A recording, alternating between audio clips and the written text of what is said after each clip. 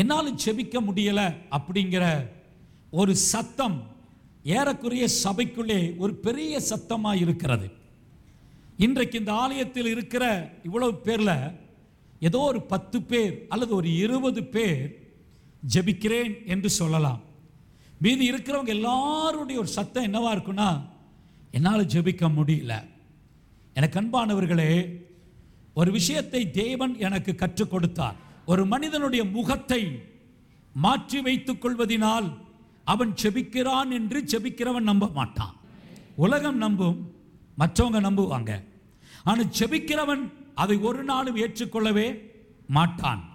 கரங்களை அசைக்கிறதோ அல்லது ஸ்தோத்திரம் சொல்றதோ பிரைசலான்னு சொல்றதோ அந்த காரியங்கள் எல்லாம் ஒரு ஜெபிக்கிறவனுடைய இருதயத்தின் ஆழத்திலே நான் ஜெபிக்கிறேன் என்று ஒருவரும் கன்ஃபார்ம் பண்ணவே உறுதிப்படுத்தவே முடியாது. ஆகவே ஜெபத்தினுடைய தன்மை, ஜெபத்தினுடைய விஷயங்கள் வேறு. இப்போ ஜெபிக்காவிட்டால் அப்படிங்கிறத முதல்ல உங்களுக்கு சொல்ல விரும்புகிறேன். முதலாவது, ஜெபிக்காதவர்கள் தரித்திரத்திலே வாழ்வார்கள். ஜெபிக்காதவர்கள் சமாதானம் இல்லாமல் இருப்பார்கள். ஜெபிக்காதவர்கள் பரிசுத்தத்திலே வளர முடியாது. ஜெபிக்காதவர்கள் நீதியாய் இருக்க முடியாது. ஜெபிக்காதவர்கள் தாழ்மையாய் இருக்க முடியாது. ஜெபிக்காதவர்கள் பலனுள்ளவர்களாய் இருக்க முடியாது. ஜெபிக்காதவர்களுடைய வாழ்க்கையில் அற்புதங்களை பார்க்க முடியாது. ஜெபிக்காதவர்களுடைய வாழ்க்கையில் வியாதிகள் சுகமடைகிறதை பார்க்க முடியாது.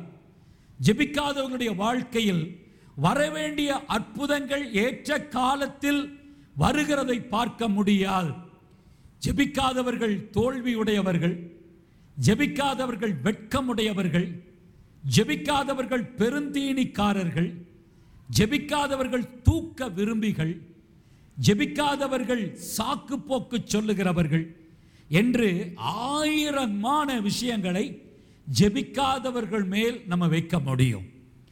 ஆனால் ஜெபிக்கிறவர்கள் தைரியம் உள்ளவர்கள், ஜெபிக்கிறவர்கள் சமாதானம் உள்ளவர்கள். சொல்லுங்க. ஜெபிக்கிறவர்கள் ஆறுதலாய் இருப்பார்கள். ஜெபிக்கிறவர்கள் நீதியாய் இருப்பார்கள். ஜெபிக்கிறவர்கள் தாழ்மையாய் இருப்பார்கள்.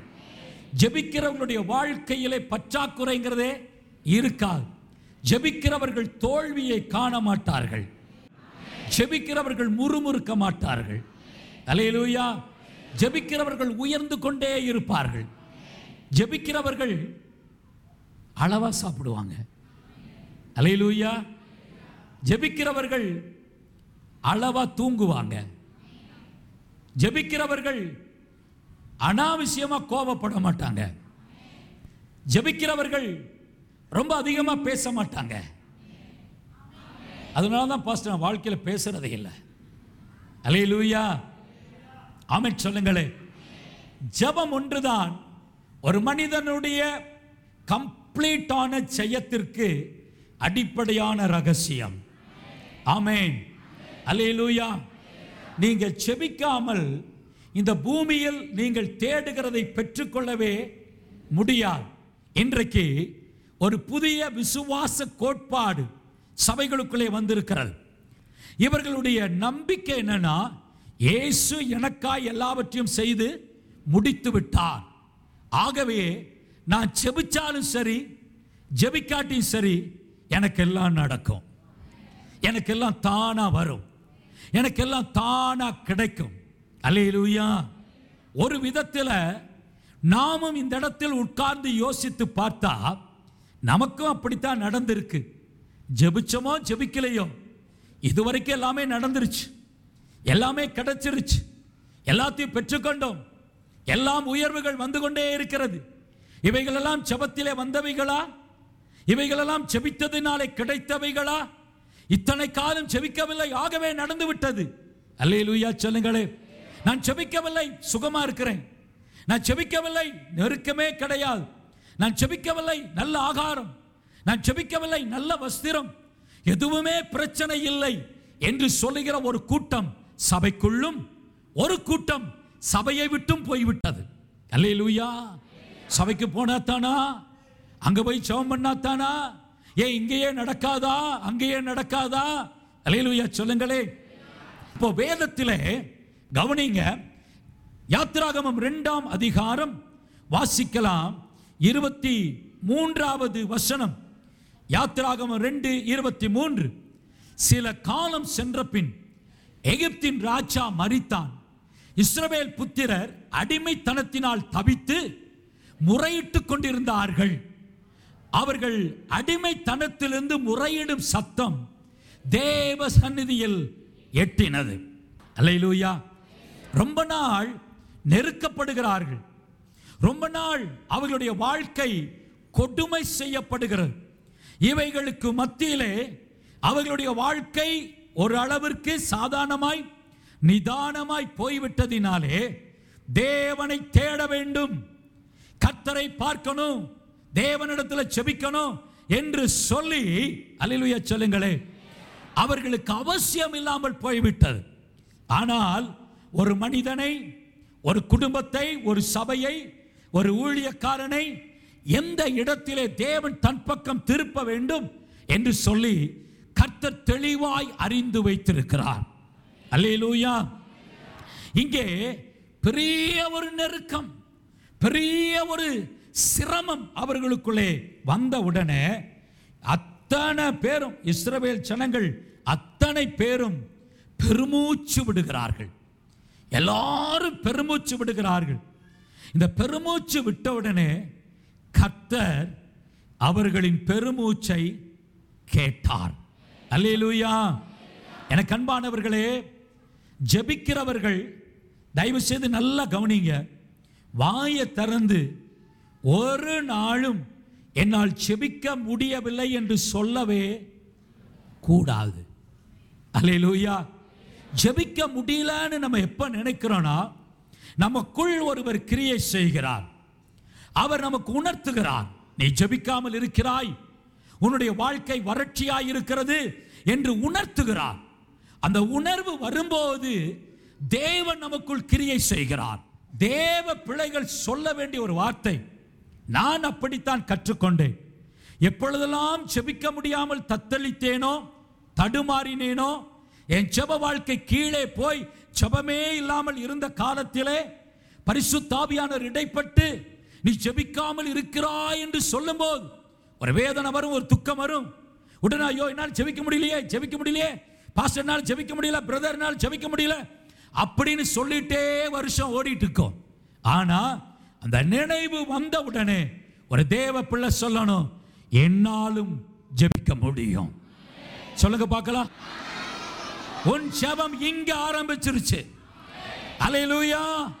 வீட்டிலே இல்ல, கேம்ப்ல இல்ல, இங்கேயும் அங்கேயும் ஓடுறதுனால இல்ல, கிரவுண்டுக்கு போறதுனாலயும் வண்டி பிடிச்சு போறதுனால இல்ல, நீ எங்க போனாலும் ஜெபிக்க வேண்டியது நீதான். அல்லேலூயா. எங்க போனாலும் ஜெபிக்க வேண்டியது நான் தான். நான் ஜெபிக்கணும், ஒவ்வொருவரும் ஜெபிக்கணும். அதற்கு முதல் ஸ்டெப், என்னால ஜெபிக்க முடியும். அல்லேலூயா. பாறையில தண்ணி ஊத்தினா வழிஞ்சு போயிடும். அல்லேலூயா. ஆனா தோட்டத்துல தண்ணி ஊத்தினா உள்ள போகும். ஆமென் சொல்லுங்களே. இப்ப பாறையா இருக்கிறவங்கள ஒண்ணுமே பண்ண முடியாது. என்ன செய்வாங்க? கொஞ்ச நாள் ஏறி போவாங்க, நடந்து போவாங்க, கடைசியில வேட்டு வச்சு உடைப்பாங்க. அல்லே ஆமென். அப்ப அந்த பாறைகளை கர்த்தர் பார்த்துக்கிட்டும். அவர் வைப்பார் கரெக்டா வேட்டு. சொல்லுவான், வச்சாயா வேட்டு, அவரே வைப்பார். அவர் உடைக்கும் போது ஐயோ குய்யோன்னு தன்னால கத்துவோம். கவனிங்க, கொஞ்சம் கவனிங்க.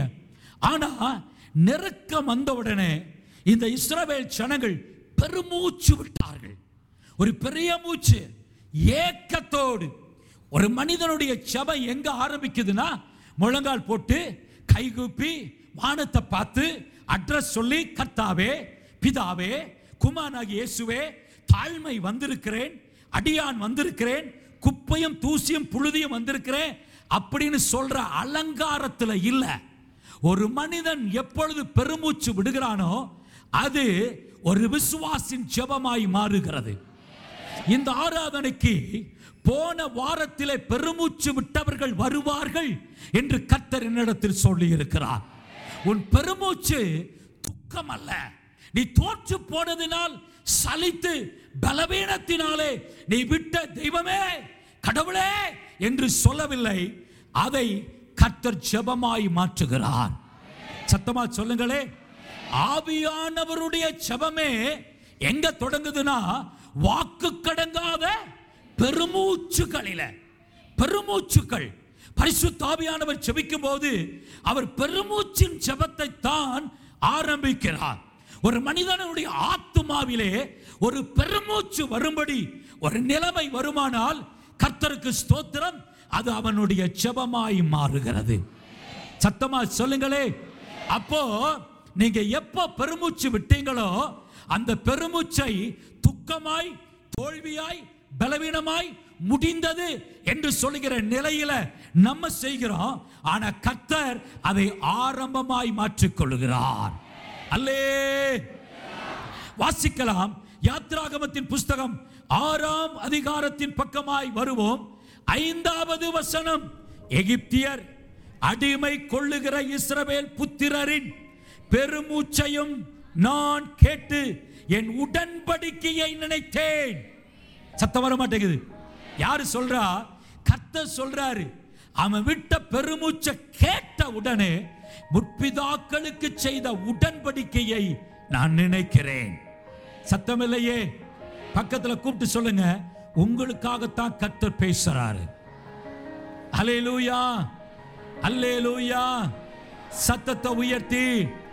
முதலாவதாக ஒரு தேவ பிள்ளை, அபிஷேகம் பெற்ற ஒரு பிள்ளை, ஒரு விசுவாசி, ஒரு தேவ மனுஷன், அவன் தாங்க முடியாமல் பெருமூச்சு விடும்போது உடனடியாய் கர்த்தர் அவனுக்கு செய்த உடன்படிக்கையை கர்த்தர் நினைக்கிறார். அல்லேலூயா. நான் இன்றைக்கு என்ன பேசுறேன் தெரியுமா? ஒரு மனிதன் ஜெபிக்க முடியாமல் பெருமூச்சு விடுகிறதையே தேவன் கேட்டு அற்புதங்களை செய்வாரானால் உன் உபவாசத்தை கேட்பார், உன் ஜெபத்தை கேட்பார், உன் இரவு கண் விழிப்பை கேட்பார். நீ நடந்து ஜெபித்தாயே அதை கேட்பார். உடைய முகத்தை புதைத்து ஜெபித்தாயே அதை கேட்பார். பாத்ரூம்ல அழுதையில அதை கேட்பார். இரவு எழுந்து ஜெபித்தாயல்ல அதை தேவன் கேட்பார். ஒரு அல்லேலூயா சொல்லுங்களே. பெருமூச்சையே தேவன் கவனித்திருந்தால் உன் ஜெபத்தை தேவன் நிச்சயமாய் கவனித்திருக்கிறார்.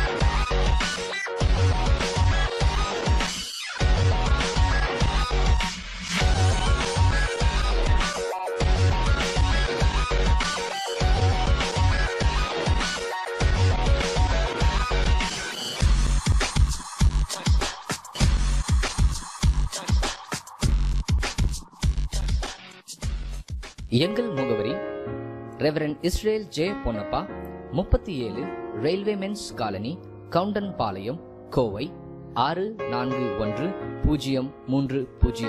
எங்கள் 24 மணி நேர ஜெப உதவிக்கு 0444244420 மற்றும் 9443467921.